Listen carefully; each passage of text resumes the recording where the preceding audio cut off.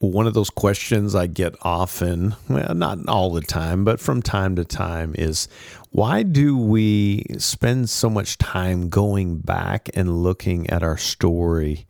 What's the point of that? Aren't we supposed to just forget the things of the past and move forward? I think the point of this whole process in Celebrate Recovery we call a spiritual moral inventory is not to shame ourselves, but to understand it so that we can feel it and grieve it and move forward in health. Today, I'm going to talk about the value of doing an inventory. Though scary, though hard, it's so worth it.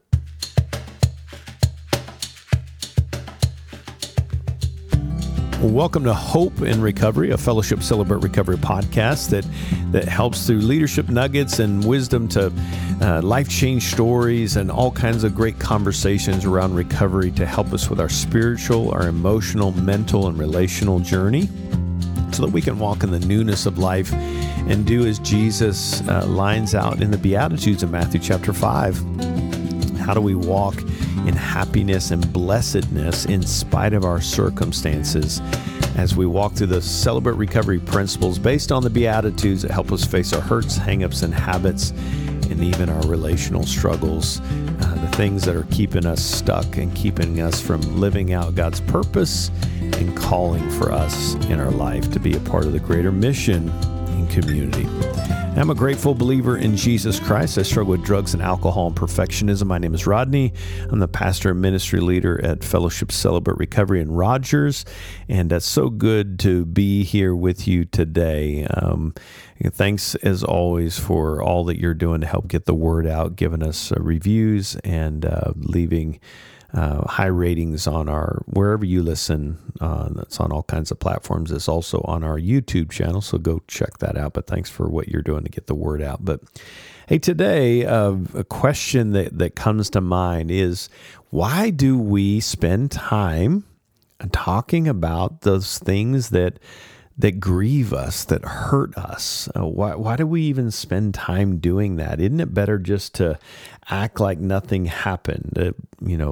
In church, capital C church, sometimes we combine this notion or this narrative that there shouldn't be crying. There's no crying as Christians, kind of a mindset. And it sounds silly to say that out loud, especially on my end, having done this so long, but maybe for you, it's like, well, we don't say that, but we do in so many ways.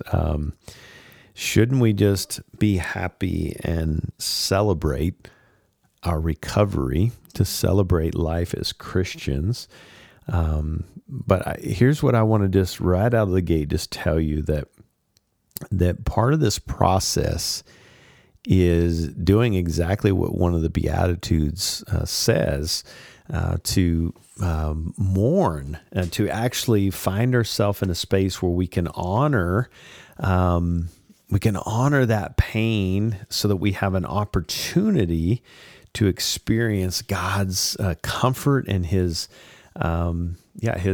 covering. So Matthew 5:4 says, blessed or happy, which comes from that Greek word makarios, which means in spite of our circumstances, we can have happiness, blessedness, blessing. He says, blessed are those who mourn, for they shall be comforted. There's such value in mourning. It's actually a pretty holy thing as Christians, as believers, mourning the things that have happened in our life, to lean into those, like to say, shattered dreams, those things that we thought once were, and they are no longer. And we're going to be talking about this on a local level, but just understanding that just the process of, on Friday, there was a crucifixion, death. Saturday is kind of a day in limbo. That's where the valleys, that's where the desert, that's where the wilderness moments happen in our life. And the inventory is kind of centered around the Saturday of the 3-day weekend, right? It's a Saturday. We're grieving what happened, But if we can grieve well, it helps us to walk in the fullness of life, that joy and hope on Resurrection Sunday. And so that's where we're headed with that conversation around the principle 4, which let me just read the principle 4 to you, where we openly examine and confess my faults to myself, to God, and to someone I trust. And the beatitude with that is Matthew 5:8, happy are the pure in heart, blessed are the pure in heart.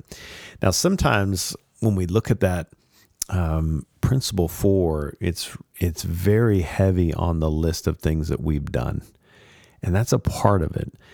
But I think the thing that gets missed a lot in the recovery process is the weight of what has been done to us. In recovery, we say this often, that hurt people hurt people. And so it's feeling the weight of what happened to me so that I can make sense of why I hurt others, not to justify it. Let me be clear. We're not trying to make excuses. We have to take responsibility for the hurt that we've done to others.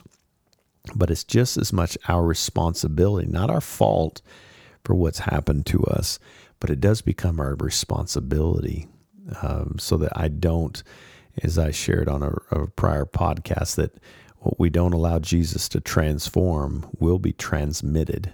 And so what we're trying to do is to understand our story. And I talked about that on a previous podcast, but we're trying to get into that space to understand the grieving of damage. And sometimes that grieving is loss of life, and how that affected us, how that damaged us, and how we went to some other strategies.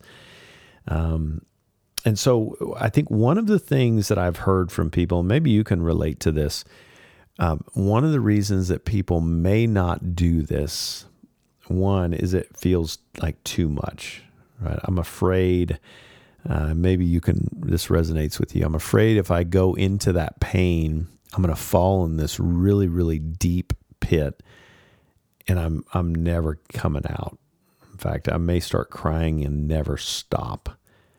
Have you ever been there where you just feel like, man, I just don't know I can do that? And sometimes we do that in grief. We have these two circles.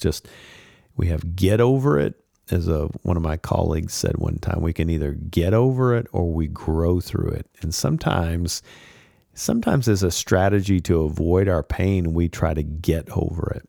Hey, it's been enough time. Just get over it. And we would never say that out loud, but our actions say otherwise. So grieving, maybe it is a loss of a loved one, but it's grieving shattered dreams. It's grieving a relationship that we thought that is no longer. And so it's sitting in that Saturday. If we can fully sit in that valley, that desert, that hard place, that wilderness space, Jesus, when he was in the wilderness, was a really hard space. Jesus on the cross, he lived this out fully. He was, beaten, spat on, crucified, died, buried, and eventually 3 days later resurrected. And I think it's such a great picture for us, a metaphor for us in our own recovery, or you can say the sanctification process, the recovery process of sitting in the Saturday. Our temptation, I think, is we experience the death on a Friday, and sometimes it's a loss of a loved one. Sometimes it's the death of shattered dreams. And we just say, get me to Sunday now. I want to experience the resurrection.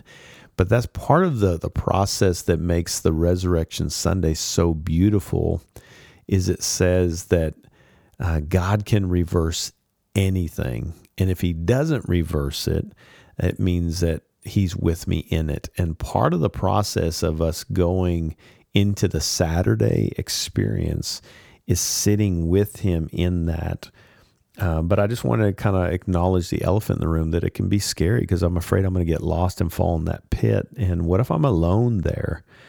Especially if we come from backgrounds of bringing our pain forward and people dropped us in that space. What if I get vulnerable and I bring my pain forward that needs to be addressed? It's causing havoc in my life, and I bring it forward, and yet again somebody drops me. That fear as I shared on a previous podcast, that Dan Allender quote, that our fear is not facing the pain, the struggle, the greatest challenge is not facing that pain. It's accepting kindness and compassion from others and from ourselves. That what if, and I think this is one of the reasons why we don't, is what if I experience it, but then it never happens again? Or I've never experienced it, and I'm afraid I'm going to feel that kind of pain of rejection and abandonment again. So, but to that point of that sadness, I ran across a quote. Barbara Taylor says this: sadness does not keep a person stuck. Let me say that again. Sadness does not sink us. It does not sink a person. It is the energy a person spends trying to avoid sadness that does sink us. And I think the enemy, I talked about this prior, but how the enemy tries to deceive, tries to take us away from a gift, a vehicle of in our suffering to greater connection, deeper connection with God and others. He will try to deceive, to take away what has been given to us. And when Jesus died on the cross, he gave us a gift to have someone to connect with us in our sorrow. The question is, will I come to him? So I just have to kind of be curious about that. What are the reasons why I'm not bringing my pain forward? There's I can't remember, there was an author that was talking about this, but grief is an interesting thing. Is we're grieving our shattered dreams, past relationships that are no longer, or maybe physically loved ones that we've lost. Sometimes, the emotions are so scary because of that point of wanting to get stuck in that deep pit, is we're afraid that if those emotions come in, they're gonna hurt us. They're gonna kill us. They're gonna make it worse. But the reality is, they're hurting us by keeping them locked out. Imagine your emotions as just a gang banging on your door, and you have chains and padlocks and everything keeping them out. And you're trying to spend, to that Barbara Taylor quote, you're spending all your energy trying to avoid those emotions, specifically sadness to her quote, but avoiding those emotions, we're spending all this energy, and that's ultimately what ends up sinking us, is the avoiding, the energy we spend trying to avoid them. But what if we took a different narrative and we slowly invited those in to hear what they have to say? And here's the thing I'd tell you, if you're getting into your inventory, don't try to stay there 24/7. Put a clock on it, but go into that part of your story, the damage and the effect. What happened? How did it damage you? How did it affect you emotionally? How did it affect your mental? And all this is kind of outlined in that inventory process. We're trying to get to the pain, and we're trying to get to the core beliefs. How did it affect my social, my security, my sexual instincts, all that stuff? I want to understand how that damaged me, not to get stuck there, but to own it and allow Jesus to heal that. As we're leaning into that, we're inviting the damage and the pain, the emotions in, and putting them into words. So we put a clock on it. And maybe it's 5 minutes initially, and then go do your regular quiet time and do things that will get your head in the right space, walking, breathing, the stuff that we do, calling a friend, prayer, reading God's word and his truths. But to honor that is to invite them in. And it's interesting, it's really kind of connecting with, they're called imprecatory psalms, or you could call them laments. And let me tell you what a lament is. A lament is expressed sorrow, expressed grief, or expressed sadness as a result of a death or shattered dreams, as I was talking about. And grief in itself is loss of intimacy with someone that we loved and care about, right?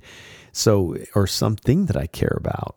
that meant a lot to me, and I thought that was this, and it's not, and it's that shattered dream. And so we're lamenting, and here's the key thing about this, is we're pouring out our emotions, how it, allowing ourselves to kind of sit in that. How is that landing for my heart? And then ultimately getting to that process, the step 5, to process and share that with somebody. But here's the thing about the lament. It's processing pain honestly. And we see that all through the scriptures. Jeremiah 20, we hear Jeremiah's words, "Cursed be the day I was born. Why did I ever come into this womb?" That's a pretty desperate place, but he's being very honest. And that's the thing about lament, is it's unedited. Sometimes my own theology gets in the way of organizing and healing the wounds that are happening inside of me. This is from God's word, right? 1 Kings 19, Elijah is praying that he might die. He's in a desperate place. Now, they don't stay there, but they're being very honest, and this is how this is landing for me.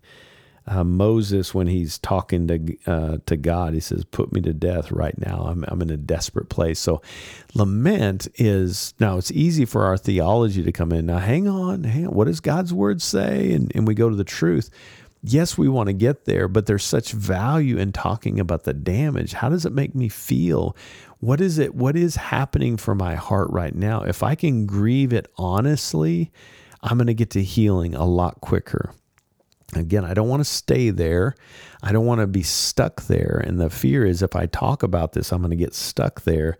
But ultimately, this is a big part of the healing process, is organizing the pain so that I can move forward. I need to take a super quick break there. I know I'm throwing a lot at you, but and continue this conversation, the value of leaning into that damage and effect in our inventory to grieve those shattered dreams, or even lost loved ones in our life, to that sadness and grief that can come up, that sorrow, to organize it, feel it, and express it. So stick with me, and I'll continue the conversation when we come right back.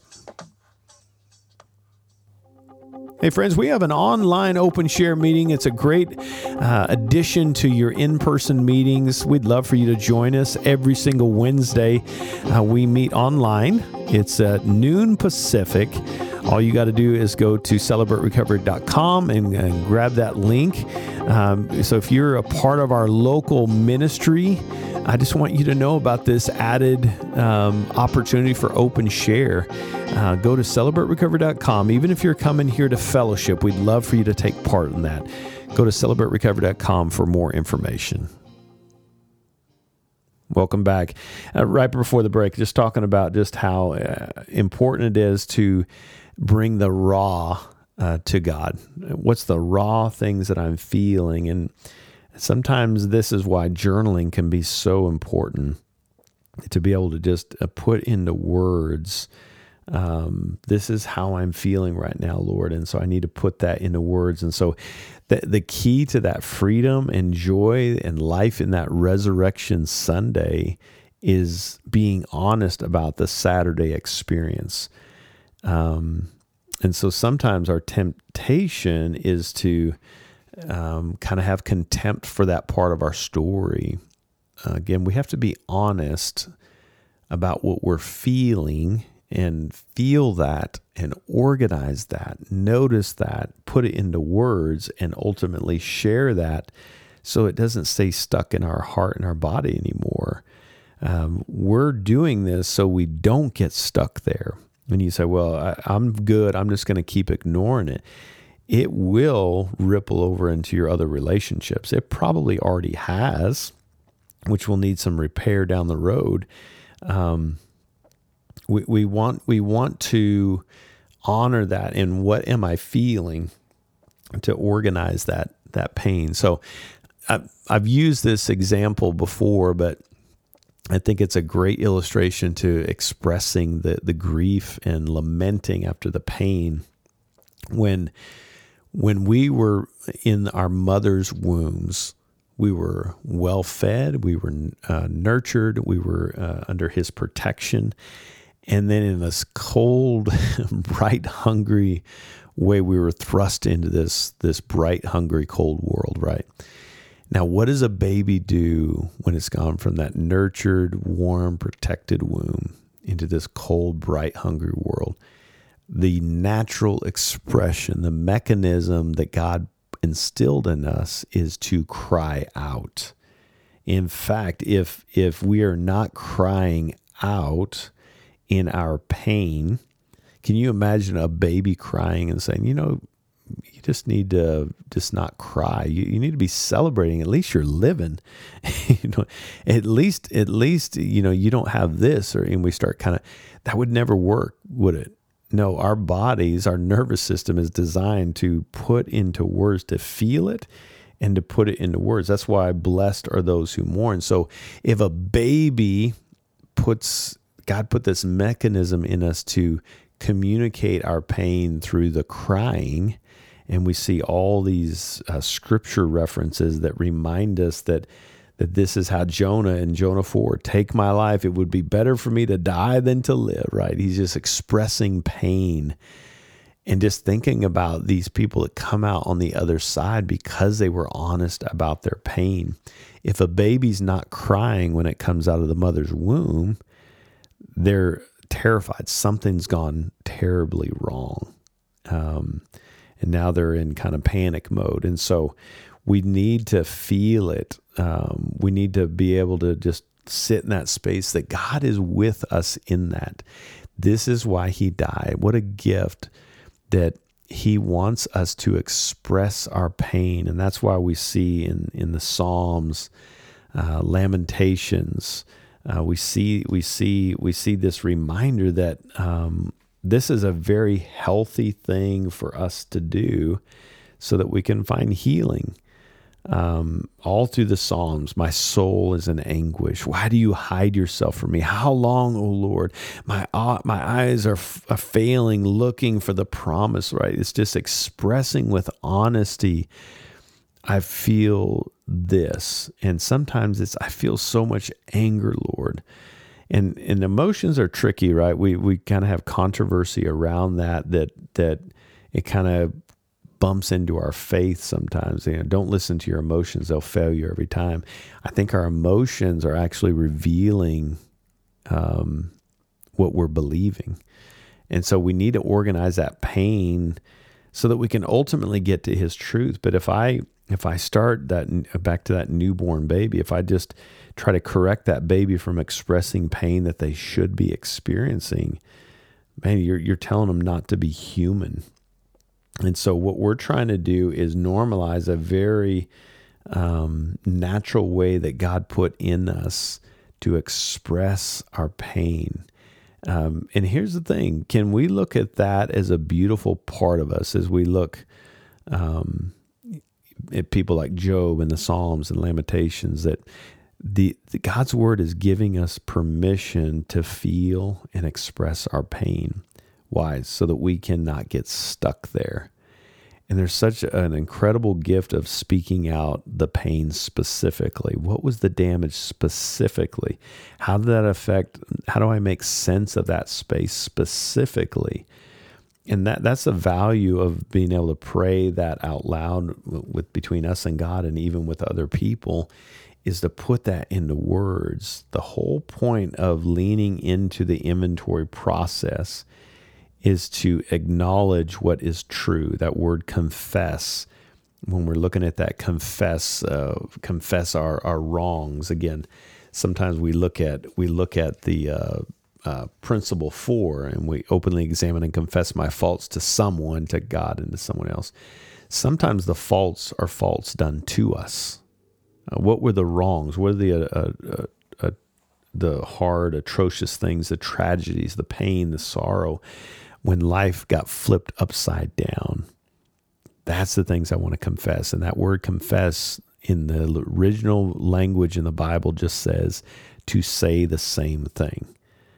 Just acknowledging what is true. God knows what is true in your upside down tragedy in your life, and he just wants you to put it into words. It's interesting looking at Job. Job is one of those stories that we tend to go to for suffering. The guy went through a lot, and I don't want to ever go through that kind of suffering. But he's lost all his possessions. He's lost his kids. His health is bad. And after all that, as he's allowing it to sit with him, the scripture says, I think it's in Job chapter 3, Job opened his mouth. When we open our mouth and we get raw and real about, I think it actually says that he cursed the day of his birth.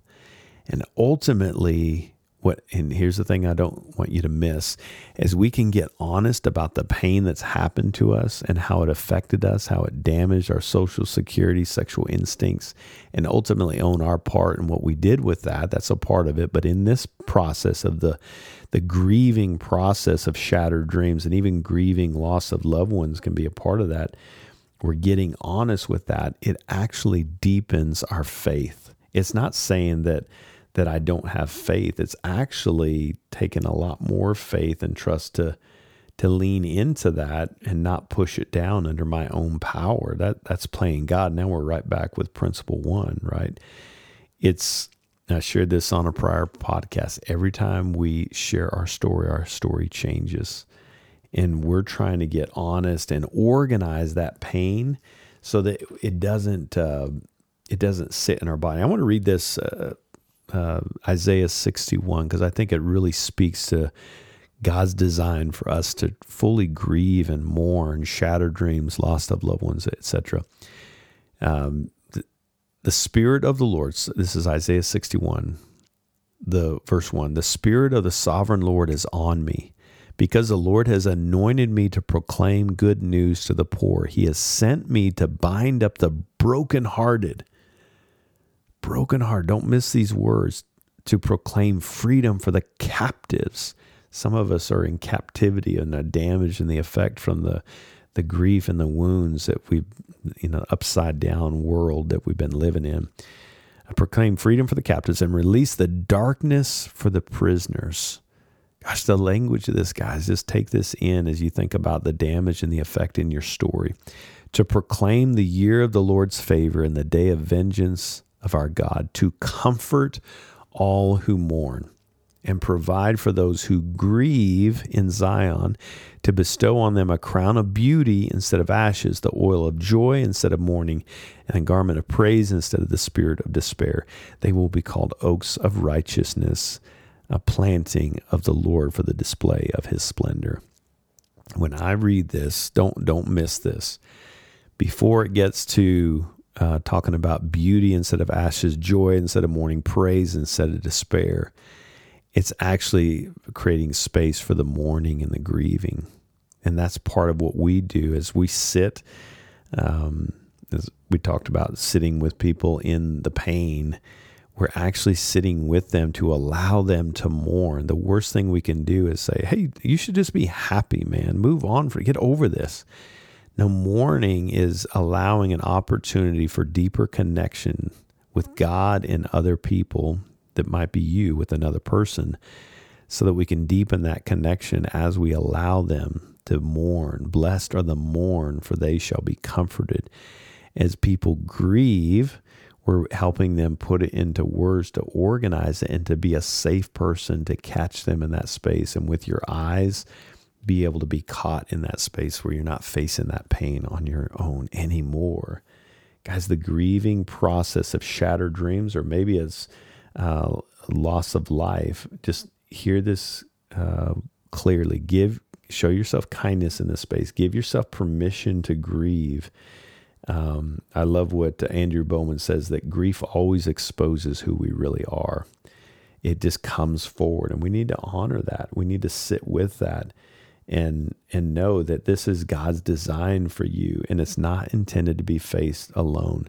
Grief is better when it's shared in community, and that's the beautiful thing about Celebrate Recovery, through the small groups, through the step study, through the open share groups, through the sponsor accountability team. We get to rejoice with those who rejoice. It's so cool to celebrate those milestones. But don't forget, a big part of the recovery process is weeping with those who weep. If you're in a season of grieving, know that you can't face this alone. And the stuff that's coming forward, remember, a lament is actually sharing that raw, unedited stuff before your theology comes into play.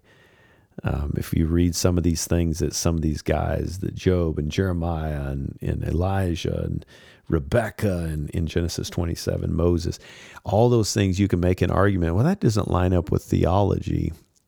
They're giving us David did the same thing in the Psalms, right? We're seeing a great picture of the value of unedited grieving and expressed sorrow, sadness, grief, to allow ourselves to feel that without shame, not having contempt for what's coming forward, and then to express that so that we can get to the theology. In those imprecatory Psalms, we always see David's kind of, my bones are wasting away. And every one of those Psalms end with, but I will exalt your name, Father. I will praise you. But we got to feel it first so that we can get to a space where we can take in these new truths in our pain. And that's the value of Principle 4, the inventory process. It allows us to feel it, to organize it, to share it honestly with someone else, to confess not just the things that have been done, to say the same thing. God knows what is true. He just wants us to admit it, to acknowledge it, and take action. And the take action is to put it down on paper, not to shame ourselves, but to show ourselves kindness and compassion so that we can then take it to Him and to another trusted brother or sister in Christ to ultimately bring healing, not to get stuck, but to honor that pain and the good reasons why we may be expressing our pain, because we just came out of a very warm, nurtured, safe environment, and now we're in a bright, cold, hungry scenario. And the very natural part of how God created us is to put that into words. And when we do that, don't miss this, it leads to life. Just like that little baby. A little baby that is screaming because of the pain that they're feeling leads to life. And when we can get honest and organize that pain through the inventory process, it leads to life. And ultimately, when we're able to share it with someone and not be judged and loved, and move us to different choices because we're connecting with the Father, that life is something worth celebrating. But we can't experience the resurrection if we don't sit in the wilderness, the desert, the valley experiences in our life. And it makes the celebrating that much sweeter. And that's why we celebrate our recovery. So hope that's been helpful for you guys. I love that we have that gift. Jesus wants to meet us, to be with us in this space, to be present with us in our pain, to allow us to have the unedited raw. He's big enough. God's big enough for us to express our pain to Him. And He's strong enough to meet us and comfort us in that so that we don't have to stay there. But we got to be willing to do our part in that space. And it's so cool to see the millions of people that have gone through this process so that they can walk in that fruit, that life, that joy at the fullest on Resurrection Sunday, as Jesus shows us in flipping things on their head and doing things that seem impossible. And even if He doesn't reverse those really hard things, knowing He's with us in it is everything. Hey, thanks so much for being with me, guys. Sure love you, and hope that you'll join me next time. Until then, God bless.